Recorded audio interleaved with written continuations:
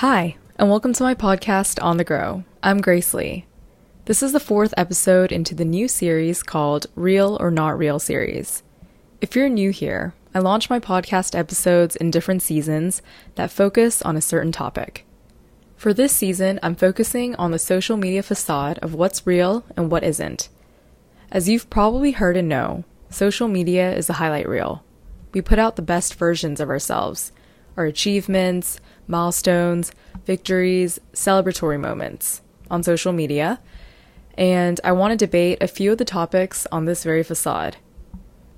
In this episode called Insecurities, #no makeup, #no filter, I'll discuss the harmful effects of face filters on Snapchat and Instagram, why many of us find it hard to go #no filter or #no makeup, what it means to be truly vulnerable on social media, what we can do when we are feeling insecure from social media, and more. I've been doing this more recently, but I've enjoyed sharing bits and pieces of what's been going on with my life lately. So before I go into the episode, I wanted to catch you up on my life happenings.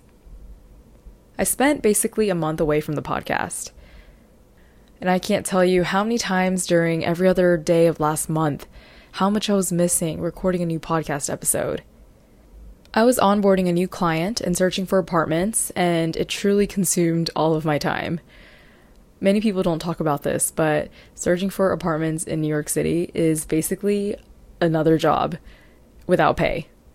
Anyway, now that the moving situation has been situated, I'm hoping I can get back to a regular and more consistent flow with On the Grow. So if you're listening to this episode, thanks for bearing with me there. I was thinking the other day how a lot of my content shifts based on what is currently happening in my life. And I've always known that, but I think I actually said it out loud the other day and just started marinating on it.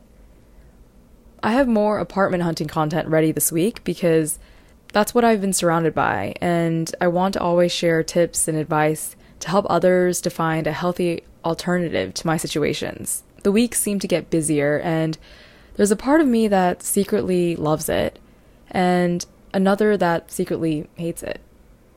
I realized that I was secretly loving it to distract me from feeling certain emotions that I've been distracting myself from or avoiding.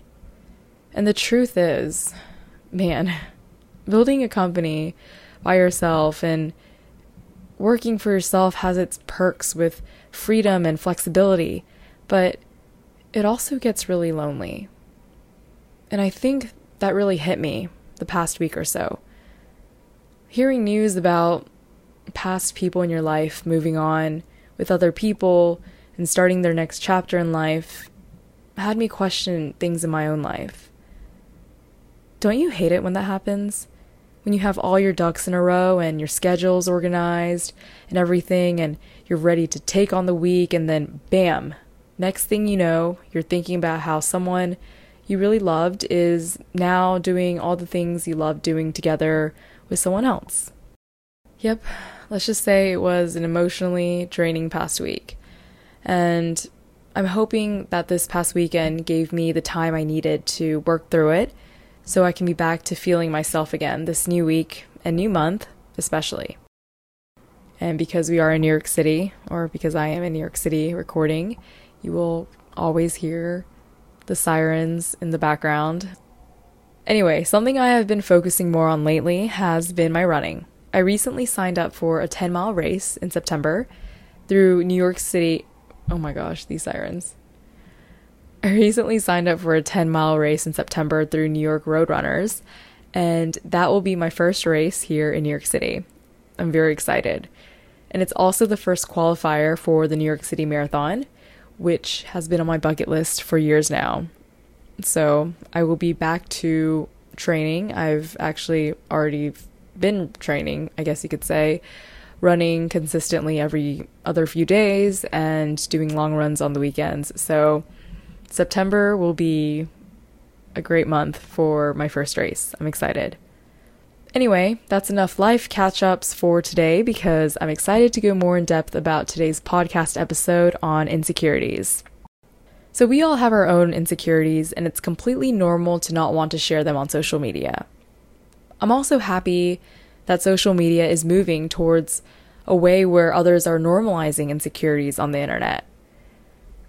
If you remember seeing campaigns from Aerie where they showed untouched, unedited versions of real people on their social media, and a lot of people praised them for being open and sharing these real personas and real personalities, because I think a lot of us just started to, get tired of the Photoshop and model looking, people on the internet, when truthfully, we all don't look like that on a daily basis. And some may be seeing it as a trend, but many others are feeling comfortable sharing and opening up about things they are insecure about too. And that sparks a more deeper and valuable conversation. I want to talk a little bit about the harmful effects of face filters on Snapchat and Instagram. Social media puts a distorted lens on appearances and reality. And Snapchat originally started these face filters, and then Instagram and Facebook, of course, being the copycat app that it is, followed shortly after. But now you'll notice how detailed and how real these face filters are tuning out to be. Some of them I've seen pump up your lips, make your eyes look bigger, shrink your face, give you makeup, eyelashes, and it's almost scary how much the face filters can change what you look like. These face filters create the societal beauty standard that many people feel comfortable hiding behind. And don't get me wrong, I love using the filters because it creates an edited and clean viewpoint of what I want to share. But it definitely needs to be approached in a way where it's not realistic. And I want to shout this loud and clear. What you're seeing on a filter is not your face. And I'm seeing more and more that these filters are creating these distorted, contoured looks that start to change how your face looks. And that is something I do not agree with. It's not okay. Think about it. Once we start seeing our faces regularly with these filters, we start to conform to that standard. And when we're off the filters, we start to nitpick at how our faces look like because we're so used to seeing that contoured filter, and then we become displeased with our own. Photoshopping models in magazines used to be the only alterations, but now anyone can look like a model thanks to apps that let you airbrush, teeth whiten, alter your body, smoothen your skin, and so much more. The ability to edit ourselves is at the ease of our fingertips. How scary is that? When we put that beauty standard so high with these face filters, it only makes sense why so many of us find it hard to go #no filter or #no makeup.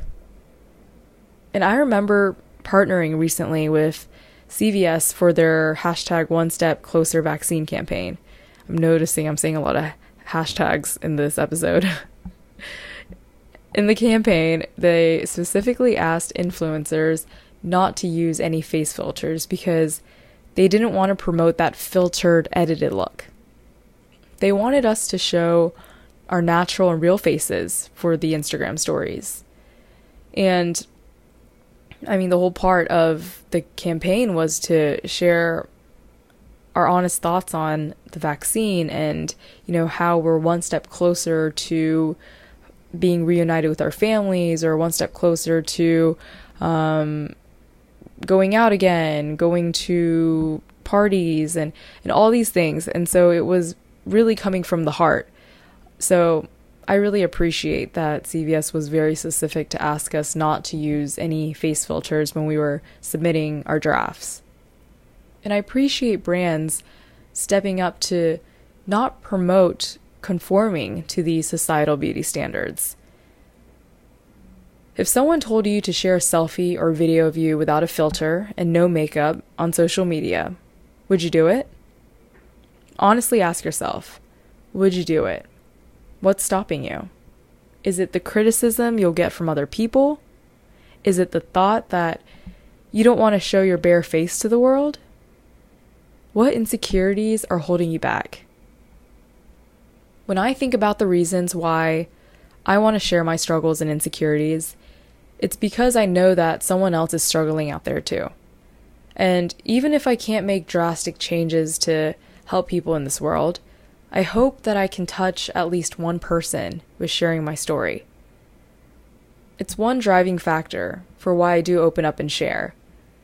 But another one is because it's rewarding for myself to overcome my own mental thoughts enough to be able to speak on them. We live in a world where we frequently see the edited version of people's lives. One reason why I stopped going on Facebook was because I already know what I'll find there. Facebook friends will forever be sharing all their wonderful moments. The graduations, the milestone moments, the graduations, the engagements, the weddings, the anniversaries, that sort of thing. And already just knowing that that's what I'll find, I purposefully don't go on there because I know what will trigger me and what won't. So just being aware of what certain things make you feel, I think it's important to take action and prevent that from you feeling that and acknowledging that it makes you feel that way. And then you'll find on YouTube, you'll see the incredible talents and lives of average looking people with a loyal community. And it's incredible to see, but also so demoralizing. You start thinking thoughts like, wow, they are truly living their best life, or wow, they are so talented. And I think the key to avoiding or escaping these insecurities is to fully understand and appreciate what it means to be a human being. We as humans have our strengths and weaknesses. We all struggle with feeling sad, hurt, lonely, and other vulnerable emotions. And something we need to be reminded of more is just because people don't highlight their struggles doesn't mean they don't exist. It's a choice to see this by looking around in our daily lives. Because people are not prone to sharing their struggles, look carefully and closely and be open to seeing them. Because that's when you'll be able to truly feel that you're not alone in feeling the way you do and not be so hard on yourself. When we learn to pay attention to the parts of ourselves, our struggles and insecurities, and appreciate them for contributing to the strength we undermine every day, you'll notice that you'll naturally feel better about yourself. It's when we redirect our energy and attention to a more positive perspective. That's when we'll notice moments when we are free from self-criticism. But that doesn't mean it won't return. But the choice on how you respond is up to you. You can fall back into old patterns and stay stuck, or you can choose to regroup and refocus.